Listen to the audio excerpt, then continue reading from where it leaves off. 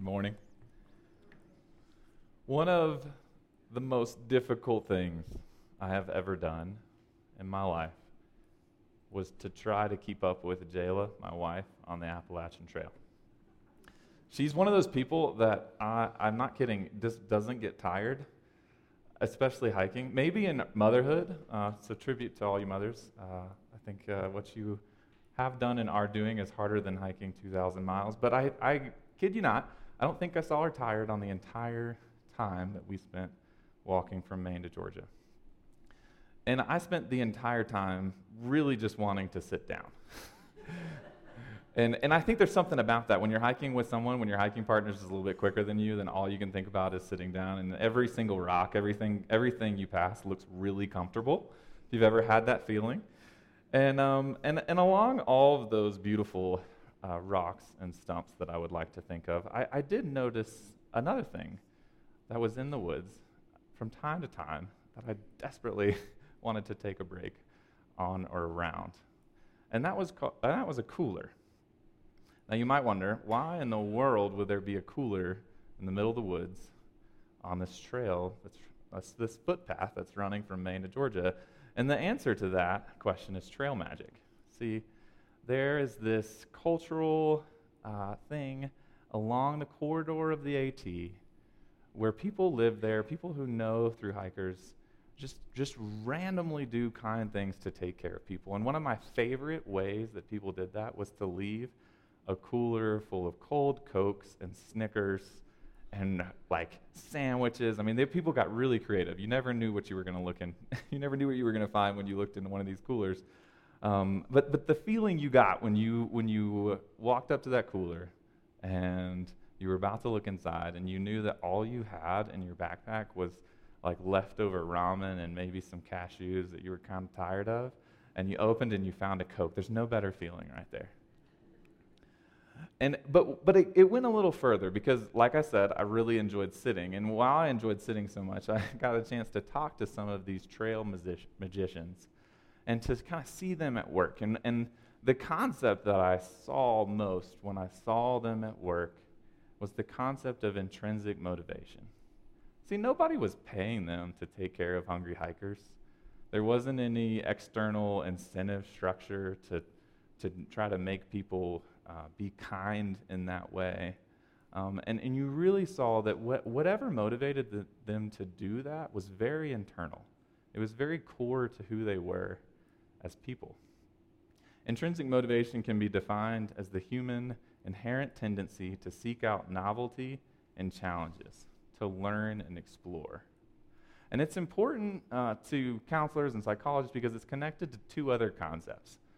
So this will be quick, but it's connected to flow state and joy or contentment.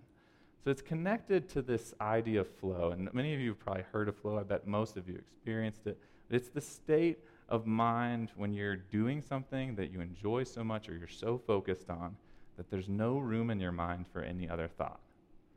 There's no room for judging your performance. There's no room for thinking about, am I doing this quite right? You're just in that moment. I think musicians feel that. I think skiers can feel that. I think you can feel that talking to a friend. And a hallmark of flow state is losing your awareness of time. Right? Time just seems to fly by when you're having fun.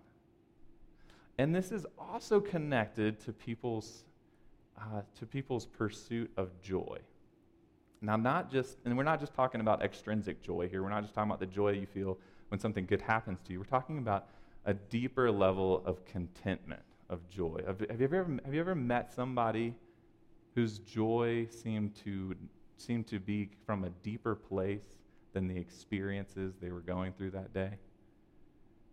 The joy that wells up inside of you instead of coming at you from the world around. This is intrinsic joy, and I think that these people and these experiences have something to show us. But sometimes, when you were a hungry hiker and you walked up to this cooler, the cooler was empty, and you knew that all those other hikers that you were friends with that left earlier that morning or all the people that you passed that day, they all got a Snickers and you didn't. And I think this is an important little piece because sometimes our intrinsic motivation can get tired, right? Sometimes if we're not aware of the source of our joy, we can become a little empty. I think the passage we read today points to a path to a deeper spiritual flow, or spiritual intrinsic motivation, or a love so deep that it's a little bit more important than intrinsic motivation. So with that in mind, let's look at our passage. I think there's 3 things you need to know in the background to really understand this passage, and I think they change the lens that we look through. The first is who wrote it. It's 1 Peter, so most people think Peter wrote it. I think that's why they named it after him. And most scholars agree that that's probably who wrote it. And that's important because we know when Peter would have probably written it. So if Peter did write it, he would have written it in the 60s. Not the 1960s, the AD 60s. And this is important because it places this writing, this letter, to a people group that were living in Rome under a kind of infamous emperor. They were living under Emperor Nero. If you've heard anything about Emperor Nero, it's probably not positive. He's not remembered for many positive things. Most of the things that would be the story of his reign would be things that we probably shouldn't talk about in church. But I'll give you kind of like the 2 cents. So it's almost as if that person that maybe you went to school with, or maybe you knew in 9th grade, kind of 15, 16-year-old, that just seemed to have an ill will. Maybe they went through a lot of difficult things as a child, we don't know. But they weren't a very kind person naturally. It's as if that person suddenly and kind of unexpectedly was given the power to the entire empire, to the entire military, to the entire economy, everything, at 16. And so this power didn't exactly, I don't think it made him become a particularly nice person. And he thought that one of the best ways he could use his power, was to persecute Christians. So when we read from the passage today, Peter writing to people will say, who's going to harm you if you are eager to do good? But even if you should suffer for what is right, you are blessed. Do not fear their threats. Do not be threatened. Right? Like if you're getting a letter and you're living under Emperor Nero and it says, who's going to harm you? I really wonder if these people, these early Christians were like, I know exactly who is going to harm me. It's that guy. It's Emperor Nero. Like, what are you talking about, Peter? Right? It would have been kind of confusing. So to see the end of this piece, we need to fast forward 100 to 200 years. So if you fast forward just a little bit, in either 100 or 200 years, you end up in one of the great Roman plagues. Different time, different emperor, same people who had been practicing trusting and obeying, and had been practicing placing their hope, placing their joy, placing their motivation in something deeper than the experiences of today. Now, in these great Roman plagues, which they think was probably smallpox, the Christians were started to really cause some problems for the emperors, but not quite the problems you would think they would cause. See, Romans, when they knew somebody was coming down with this sickness, they kind of had 2 ways that they would respond to their friends and families. One of them was to head for the hills. One of the great physicians actually did this, just left Rome, just go and live in the countryside, come back when it seems like things are abating. The other way that Romans would respond to their friends and their family is to push them out the door into the streets where the dead and the dying lay, and just try to contain the illness. But Christians were a little different. They had a different worldview, and they had a different response. See, the Christians in this time frame intentionally stayed in the city centers and cared for the afflicted. They intentionally cared for not only their own people who were experiencing the plague, but also for the Romans. And this impacted the society in ways that were, it impacted all of the society. So much so that one emperor a little later was writing a letter to one of his kind of chief aides, and he said, this is such a problem, we need to create a program to hand out food and wine so that we don't look so bad of the Christians that are taking care of not only their poor and their sick, but also our poor and our sick. And our poor and our sick are joining with the Christians, and we just can't have this. See the motivation to do something like that, it can't be external. It has to be internal. And I think we know probably which of these programs where like the Christians motivated by love or the people who were being told by the emperor at the time to do this. I think we know probably which program was more successful. But I think there's a little bit more here. See, if we fast forward just a chapter more into 1 Peter 4, he says something that I think is really interesting. He says, above all, love each other deeply, because love covers a multitude of sins. Offer hospitality to one another without grumbling. Each of you should use whatever gift you have received to serve others as faithful stewards of God's grace in its various forms. See, there's a hint here at something that's deeper than just intrinsic motivation. And there's two pieces that I think are summed up in one sentence. Each of you should use whatever gift you have been received to serve others. Right? And the two pieces are what is your love focused on, and what is your love fueled by? See, in this place, we can't be the recipient of our own loving action. It says, above all, love each other deeply. It was a community thing. And also know that whatever you're giving people, however you're loving it, is something that were first given. Our gift is fueled by God's gift. And I think this is the beginning. This is the trailhead to that path, to the intrinsic joy we talked about just a few moments ago. When we love and care for others out of our own strength, I think we grow tired eventually and empty like a cooler on the side of the trail. It's a good thing. It's really a beautiful thing, but it's short term. But when we are focused on others and fueled by God's love, we find love and strength within us that we didn't even know was there. See, when I was growing up, I had a gift. When I was in middle school, I knew of a gift. I had some knowledge that I loved to share with people. I grew up kind of around, my dad worked at a children's home, and the children's home was on a ranch, and there were 3 buildings in a row, nondescript buildings. You wouldn't think any of them. You would have driven right by. But if you played Goldilocks in these buildings, and you kind of knocked on the first one, you would have seen kind of a nondescript storage building. It was interesting to look in, but there was really nothing of consequence in there. And if you knocked on the second building, you would have seen the maintenance shed. So you would have found some lawnmowers and the smell of gasoline and maybe some lawn clippings or something.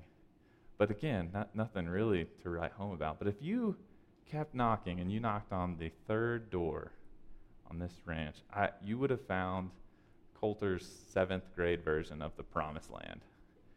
You would have found the land flowing with milk and frozen pizzas. You see, this ranch, this children's home, needed to have a place to store all of their food for the entire community.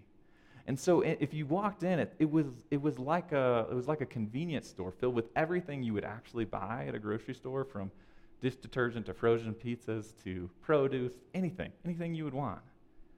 And it was just there. It was just there to feed people. There was no pretense. There was no teller. There was no checkout line. There was nothing you needed. And I loved telling my friends about this place, because when you're in 7th grade, you're hungry. And all of these other people, I think for a while, I tried to rescue people from grocery stores. I was like, hey, I know a better place. You're fine. And there's a couple things I think we can learn from this image in our mind. One of them, I wasn't, looking back on it, I know now that I don't think I was really supposed to know the code to get in there. I don't think I was really supposed to be taking food out of there, but I felt so comfortable. I felt like it was my right. I felt like it was fine to do. And why? Because of my relationship with my dad. See, I knew through association that it was fine if I went in there. My dad worked there. It was food storage. We're all good, right?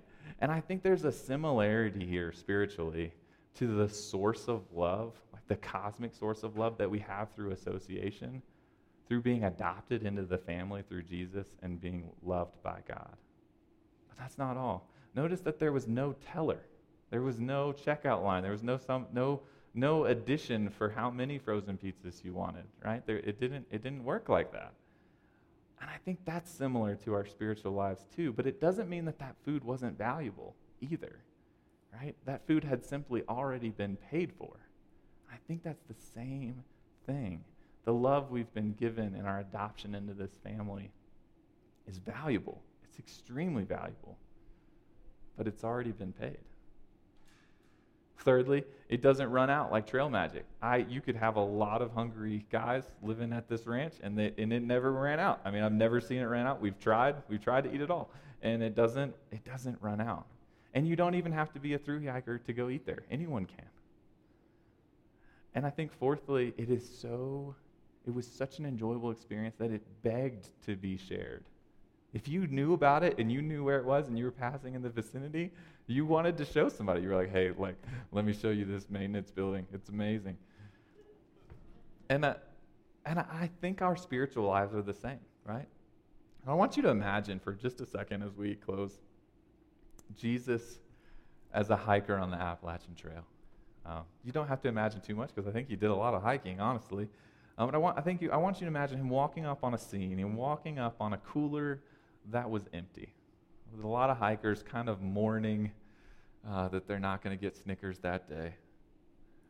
And I want you to imagine that he offers to show the other hikers the cosmic source of all food, of all sustenance, right? It was sustenance so deep that if you eat this, you're never going to grow hungry again. Joy so full that whatever the weather of today's shifting experiences, like it doesn't touch it, right? A flow state so long that it becomes a lifestyle itself. You know, in John 7, Jesus was standing in the crowd at the end of a festival, a lot of people around. They would have been pretty thirsty, kind of like hikers trying to get to town maybe in hunger. And he yelled at them, "Let anyone who is thirsty come to me and drink. Whoever believes in me, as Scripture has said, rivers of living water will flow from within them." Kind of similar, right? See, I believe that we are like hikers who are content with picked over trail magic while God is trying to show us the way to the source of sustenance itself. It seems like many of the Christians in this early church found this source. I hope that we endeavor to love God and love people as they did. Let's spend a few moments in prayer.